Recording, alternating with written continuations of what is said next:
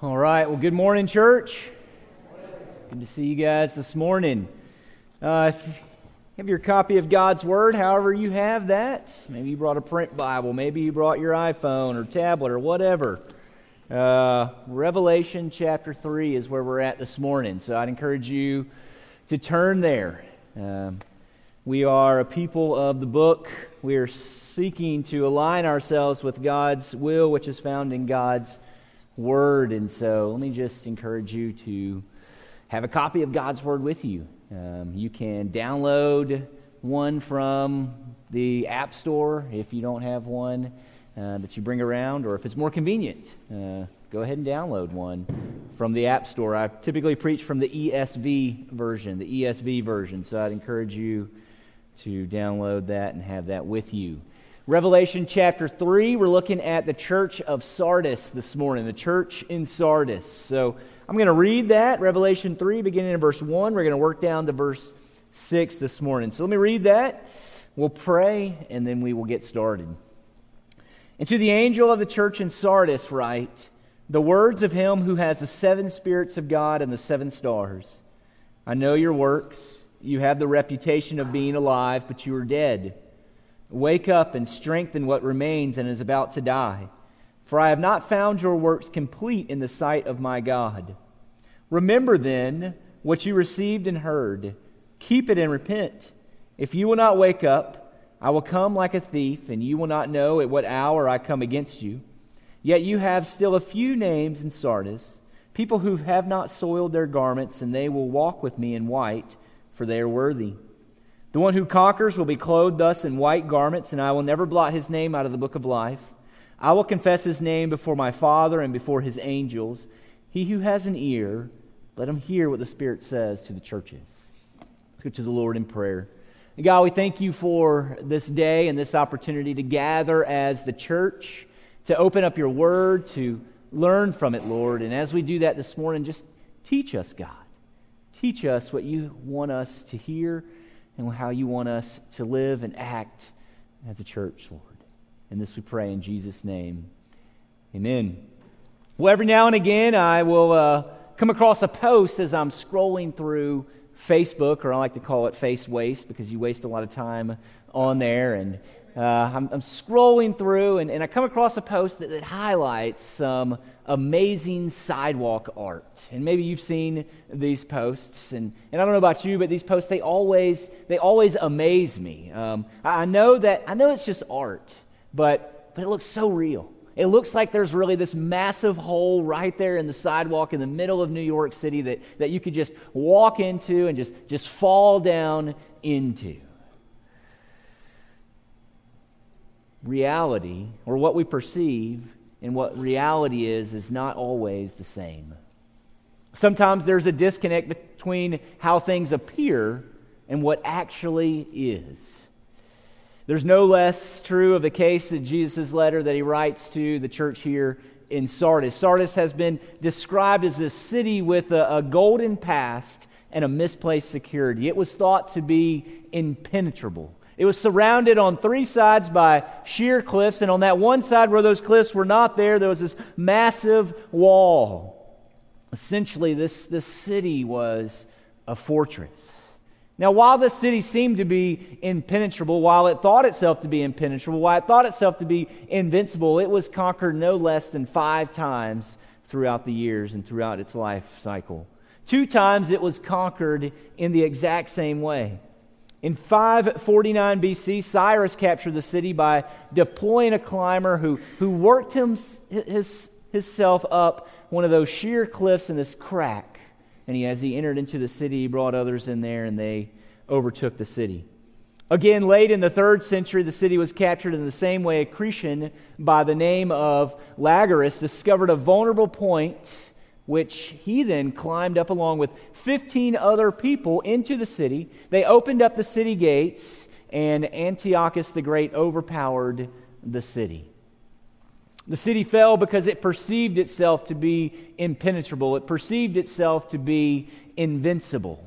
It didn't learn from the past. Instead, it thought that as it rebuilt, that it would never be conquered, that it would just go on forever and ever without disruption. But that was not reality for this city.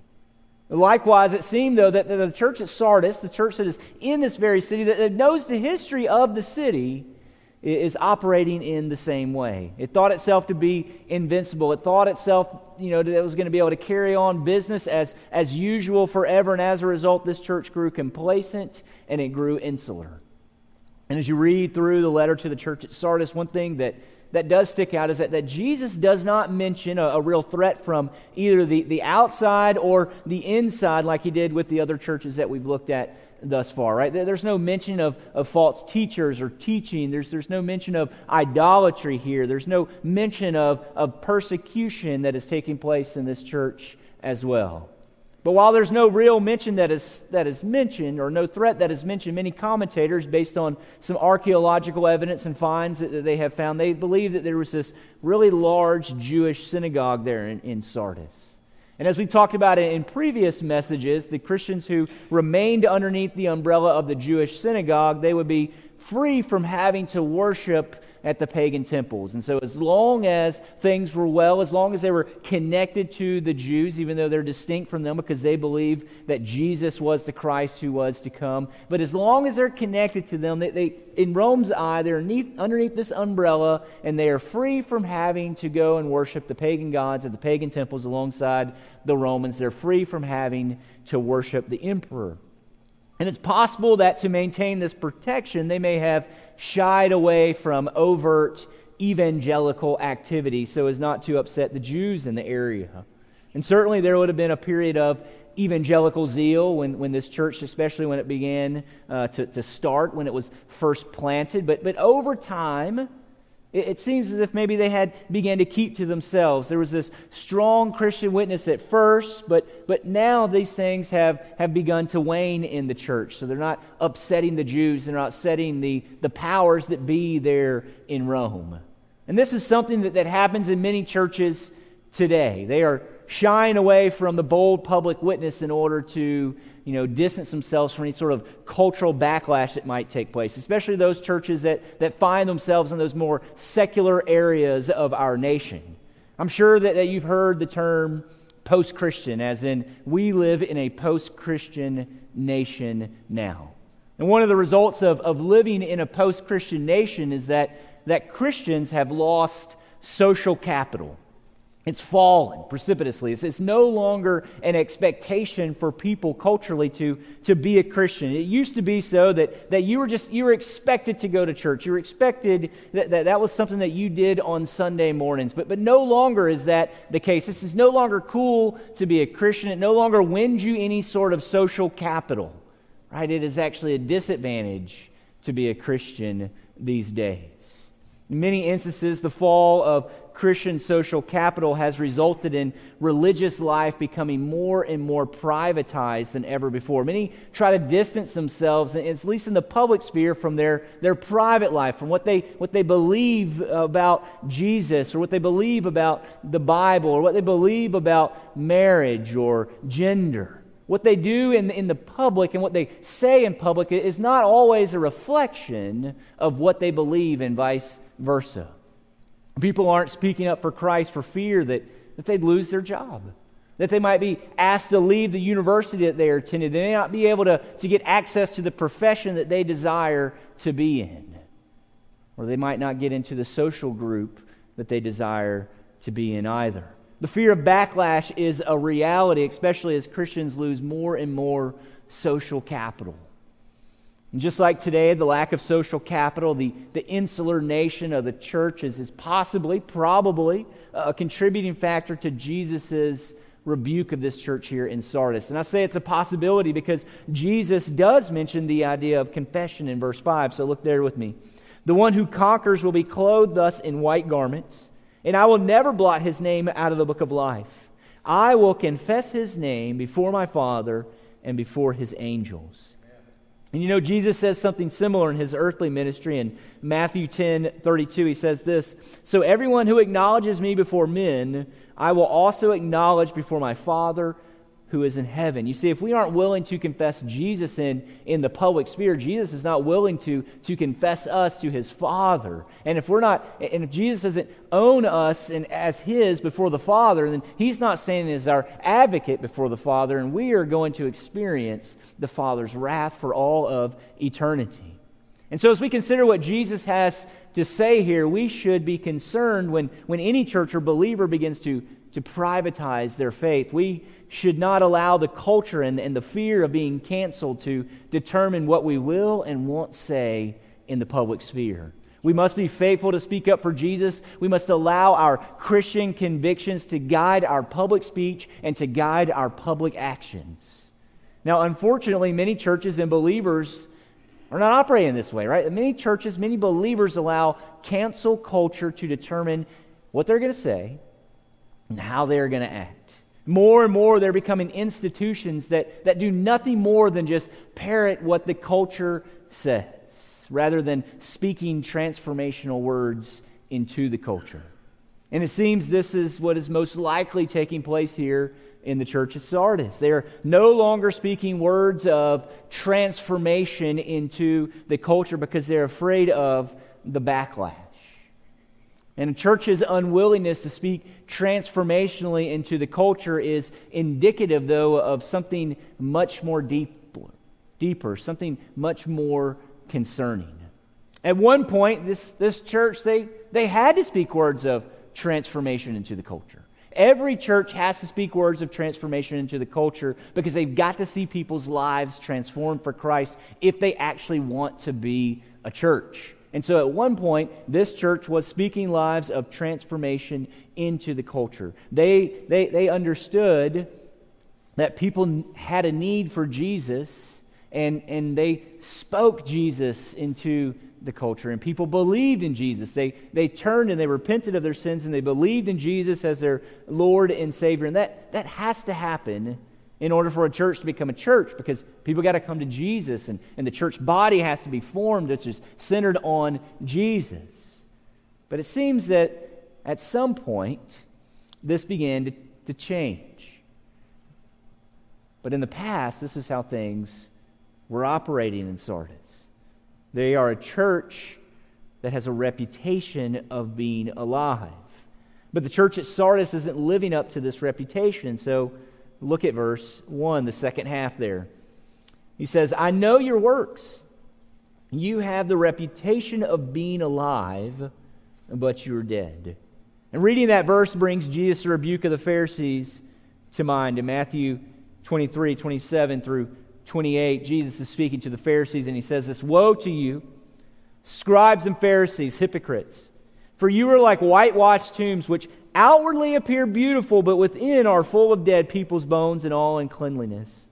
So you also outwardly appear righteous to others, but within you are full of hypocrisy and lawlessness. You see, Sardis has this reputation for being alive. And this word alive here, it specifically refers to the idea that this church is spiritually alive. Now, how did they gain this reputation? Well, they gained this reputation because of their life in Christ that was taking place through their past works. You know, the surrounding churches, the surrounding Christians, they looked on to the church at Sardis, and they saw that this was a church that believed in Jesus. They saw that this was a church that was reaching the community for Jesus there. And they concluded this church is spiritually alive.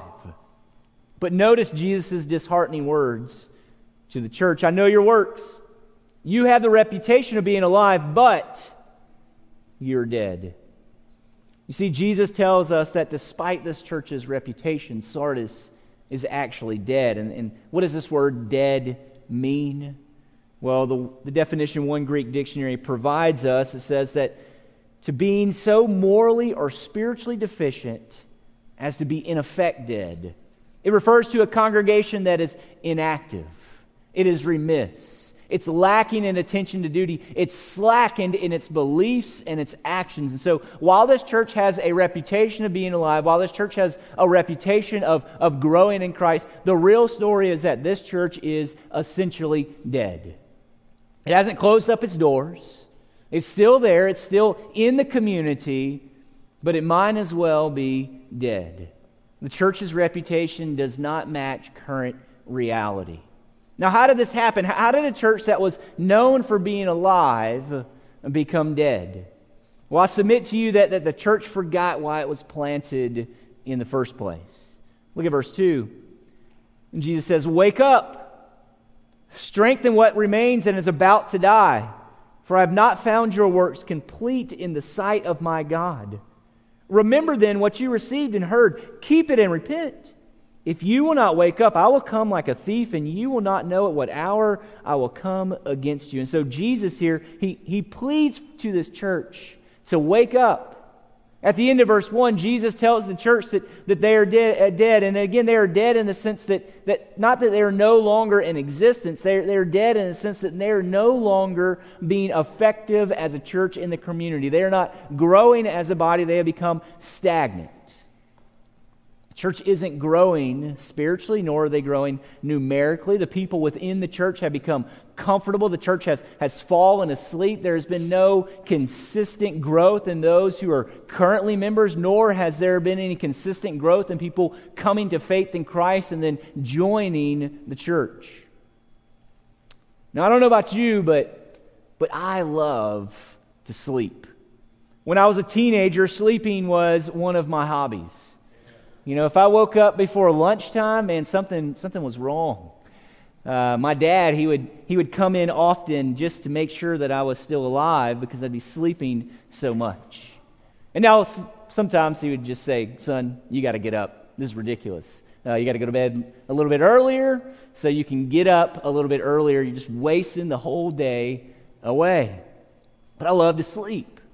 Now, as I've gotten older, I don't sleep in as much as I did when I was a teenager, right? If I sleep in till like 7 o'clock, that's like sleeping in for me now. And so Jen and I, we had this conversation just recently. We put our kids to bed at 8 o'clock throughout the week so that they'll get up at 6:30 when we have to get them ready for school. But on Friday nights, we keep them up till 9 so that they won't wake us up at 6 or 6:30. And we get to sleep in, right? Like 7 or 7:30 on Saturday mornings. And so as I've grown older, I try not to sleep in as much. I try to get up a bit earlier, get out of bed. Now, that doesn't mean it's not hard for me to get out of bed. I mean, it is difficult at times. I mean, the cover monsters, as we tell our kids, they grab us and they pull us back in at times. But I know that if I want to grow, if I want to learn, if I want to accomplish something that day, if I want to be effective, I've got to wake up, I've got to get out of bed, I've got to get going. And that's the same with the church. If the church at Sardis and any other church for that matter wants to grow, wants to be effective, they've got to wake up. They've got to quit being a sleepy church and just laying passive there in the community. They have to get going. They have to get moving. They have to wake up. They've got to get themselves a strong cup of coffee, and they've got to begin to take on the day. Amen. If they don't, they're going to die. See, Jesus is telling us here that sleepiness leads to death. A church that is going to be an effective church can't be a sleeping church. And what is it that makes the church sleepy? Well, Jesus tells the church at Sardis that their works are not complete in the sight of my God there in verse 2. In other words, they aren't doing everything that they need to be doing in order to grow. They've stopped doing what God has called them to do in God's Word. A lack of aligning themselves with God's Word has caused them to be so ineffective that they might as well be considered dead. Reputations are good. They tell you what others think about you, but a church can't live on a past reputation alone. It has to undergird its reputation with current and ongoing activity. But oftentimes churches fail to keep on keeping on. I mean, consider the life cycle of a church. When a church is planted, there's a lot of initial excitement, right? I mean, the members are excited. They've caught wind of a new vision. They're gathering together. They're getting together in this community. They're telling their friends. They're telling their family. They're telling their coworkers about this new church that's about to start. And when it starts to begin to invite people, and people begin to show up, there's this excitement that's taking place. People begin to pitch in where they're needed in order to get things going. And if the Lord wills, because we can't make things grow on our own, but if the Lord wills, growth begins to happen in that church. And the church might sustain that growth for a time. But if a church is not careful, it can get comfortable. And this usually happens when that new church plant has been around for several years. They've seen some growth. They've moved out of their temporary location, maybe into a building that they bought or a building that they have built. Year-to-year processes, they begin to hum along. They're kind of getting this thing down of what it means to do church. They're still seeing some growth, maybe not as much as when they were first planted, but there's growth, and it's somewhat consistent in the life of that church. And now it's here in the life cycle of this church that they might begin to take some naps. And if that's the case, if the church begins to take naps, the slumber they are slipping into might not show up at first because they've built themselves up to a large base. They might even still be doing ministry, but oftentimes this ministry begins to look internal rather than external. Now, you need to have both, but if a church is just focusing on what is happening inside of the church and not what's happening outside of the four walls of the church, well, that becomes a recipe for decreased growth. That doesn't mean that the church is not serving the community. Sometimes the churches are still continuing to serve the community, but they're not having the impact that they once had. They're not this growing, vibrant new church plant that they used to be. What's happening is new believers are not coming to Christ. People aren't joining the church like they used to. But here's the concerning part. At this point in the church's life, sometimes churches aren't really worried about what's taking place because their past was exciting and they continue to reflect on what they used to be instead of what's taking place currently. And little by little, those naps grow longer and more frequent. And it's at this point that the church begins to see a significant decline. Sometimes churches start to take notice, but other times they keep going on as if nothing is wrong at all. They're continuing to live off of their past reputation instead of what's taking place in the present. And if a church continues down this path, the church will eventually die. And that seems to be what's taking place in Sardis. They once were effective, but they've grown comfortable. Instead of speaking into the culture in a culturally transformative way, they've grown insular. Everything is about the people in the church. There's little concern for what is happening outside of the church. In many instances, what is happening inside the church begins to slip too. Teaching begins to slip. The church in Sardis is in this position. They are acting like the city that they are in. They believe that they are always going to be, nothing is going to take them down, but in reality, death is coming soon. And Sardis isn't the only church that believes that they will always be.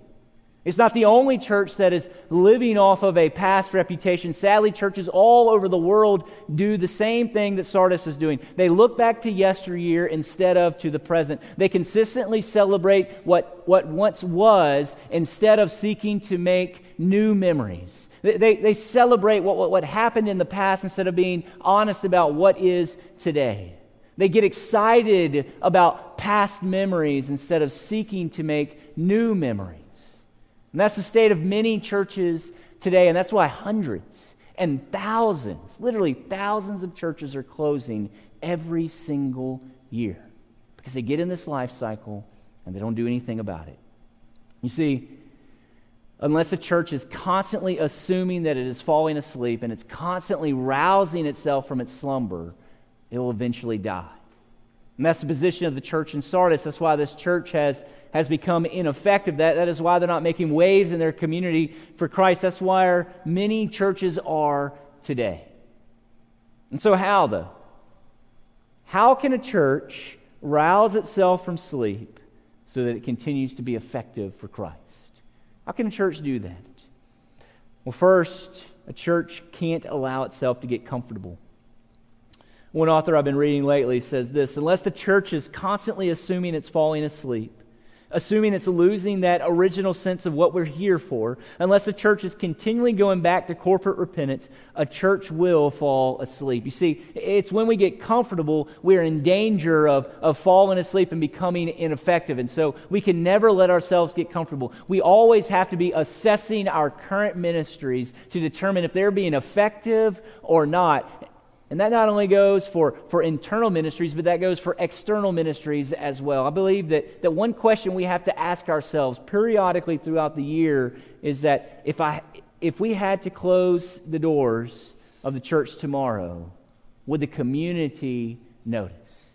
If we had to close the doors of the church tomorrow, would the community notice? Honestly, asking and answering that question periodically throughout the year, not just every several years, but periodically through the years, forces you to examine yourselves in the present and to plan for the future. A church's current reality has to match their past reputation of being alive if they're going to continue to be effective. We can't allow ourselves to get comfortable. And so what else? What else must we do? Well, we must remember and continually preach the gospel to one another. Amen. Look at verse 3. Remember then what you received and heard, keep it and repent. If you will not wake up, I will come like a thief, and you will not know at what hour I will come against you. You see, before Jesus tells this church that he's going to come and steal their lampstand away from them, he tells them what they need to do. And what is that? Well, he says, you got to remember.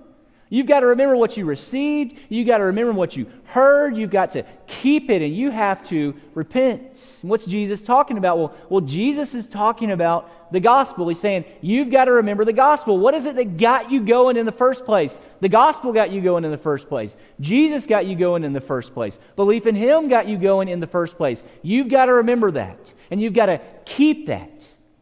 You've got to keep that memory in front of you. You've got to keep the gospel in front of you.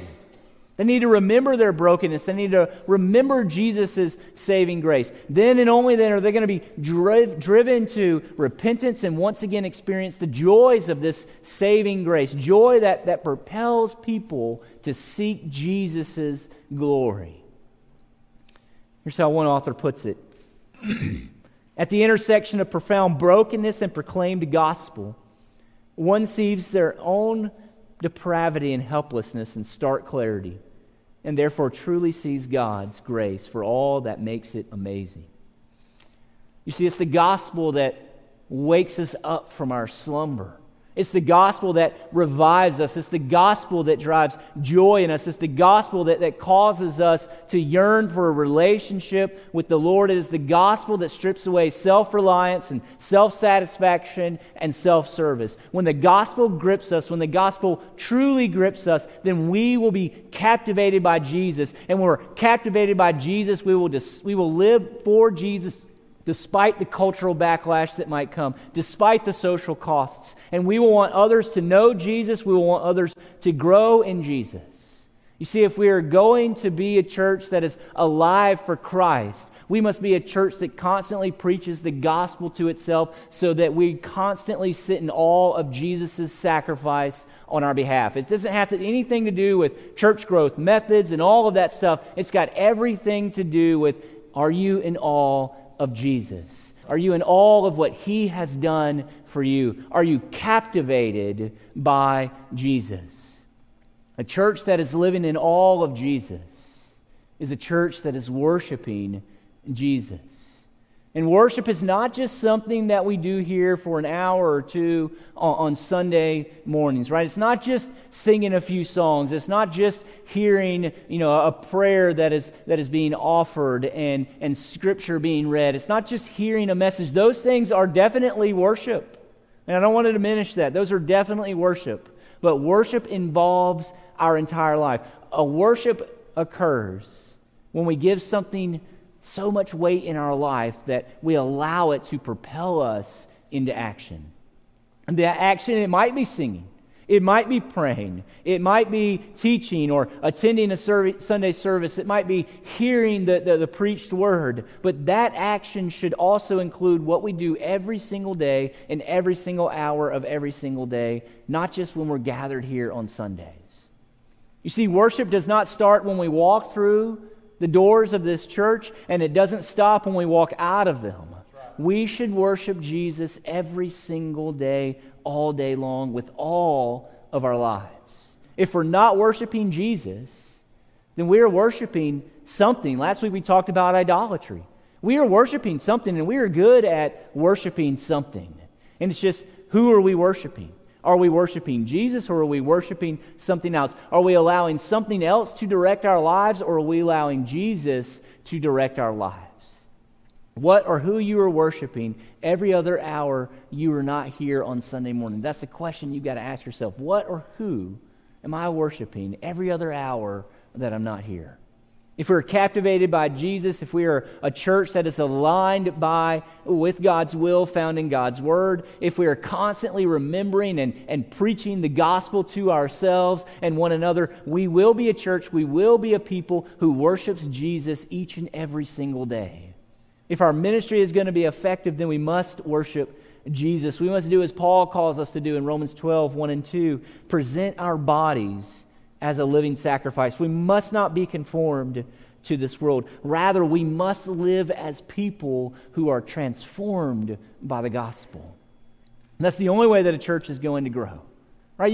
You can't hire ministers to grow the church. The church itself, the people who make up the body of the church, must be in awe of Jesus, allowing Him to transform their lives. Only then will the church consistently speak words of transformation into the culture and see growth as they live aligned with God's will. Amen. But again, the only way that we're going to do that is by remembering and continuing to preach the gospel to ourselves and to one another. And so we see here, we learn here, that a church that is aligned with God's will is one that remains alive through constant assessment and the preaching of the gospel to one another and the community. You know, I've been reading a book, Life on Mission by Willis and Co., and they tell this story of the city of Montreal.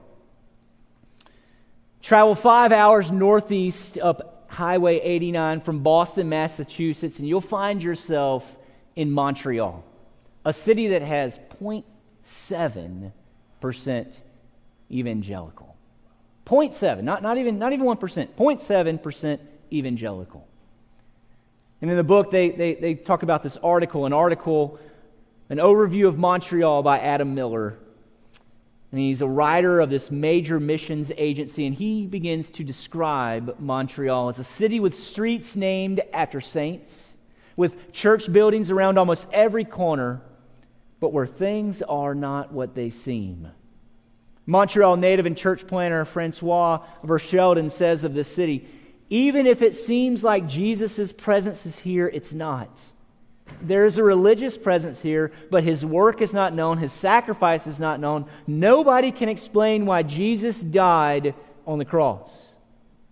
Church buildings that once held thousands of people for worship every single Sunday now serve as museums that people visit strictly for the architecture or to read placards about church history. More and more church buildings are coming on the market, as real estate. They're lofts, or they're becoming trendy concert venues. I mean, do you see this picture that he's painting for us here? Churches that were once alive, churches that were beaming with life, churches that were reaching their community, speaking words of transformation, seeing lives change for Christ. They are now museums, they are lofts, and they are trendy concert venues. We can't live on a reputation of yesteryear. We have to live in the present. We have to look forward to the future if we want to remain alive, if we want to continue to shine as lights for Christ in the community in which we are planted. Church, turn to Jesus. This is how we can respond today. Remember, Jesus says, what you have received and heard, and keep it and repent. Turn and worship Jesus. Continue to preach the gospel to yourself. Continue to preach the gospel to one another so that you will stand in awe of Jesus each and every single day. It is a church that is standing in awe of Jesus. It is a church that is captivated by Jesus, that is speaking words of transformation into the culture and is seeing growth. And if you haven't turned to Jesus, if you come here today just checking out Christianity, you come here today just to figure out what church is all about. Maybe somebody told you about Jesus or somebody told you about this church and you stumbled in here today, or you're watching online. Turn to Jesus as well. Profess Him as your Lord and as your Savior, so that your name, as Jesus ends here, will not be blotted out of the name of the book of life. If you turn to Jesus, your name is written in that book, and your name will continue in that book for all of eternity. If you confess Jesus before men, then Jesus will confess you before His Father and before the angels. If you haven't turned to Jesus, if you're not worshiping Jesus, if you wouldn't call Jesus your Lord and your Savior, then today is the day of salvation. Today is the day to believe in Jesus.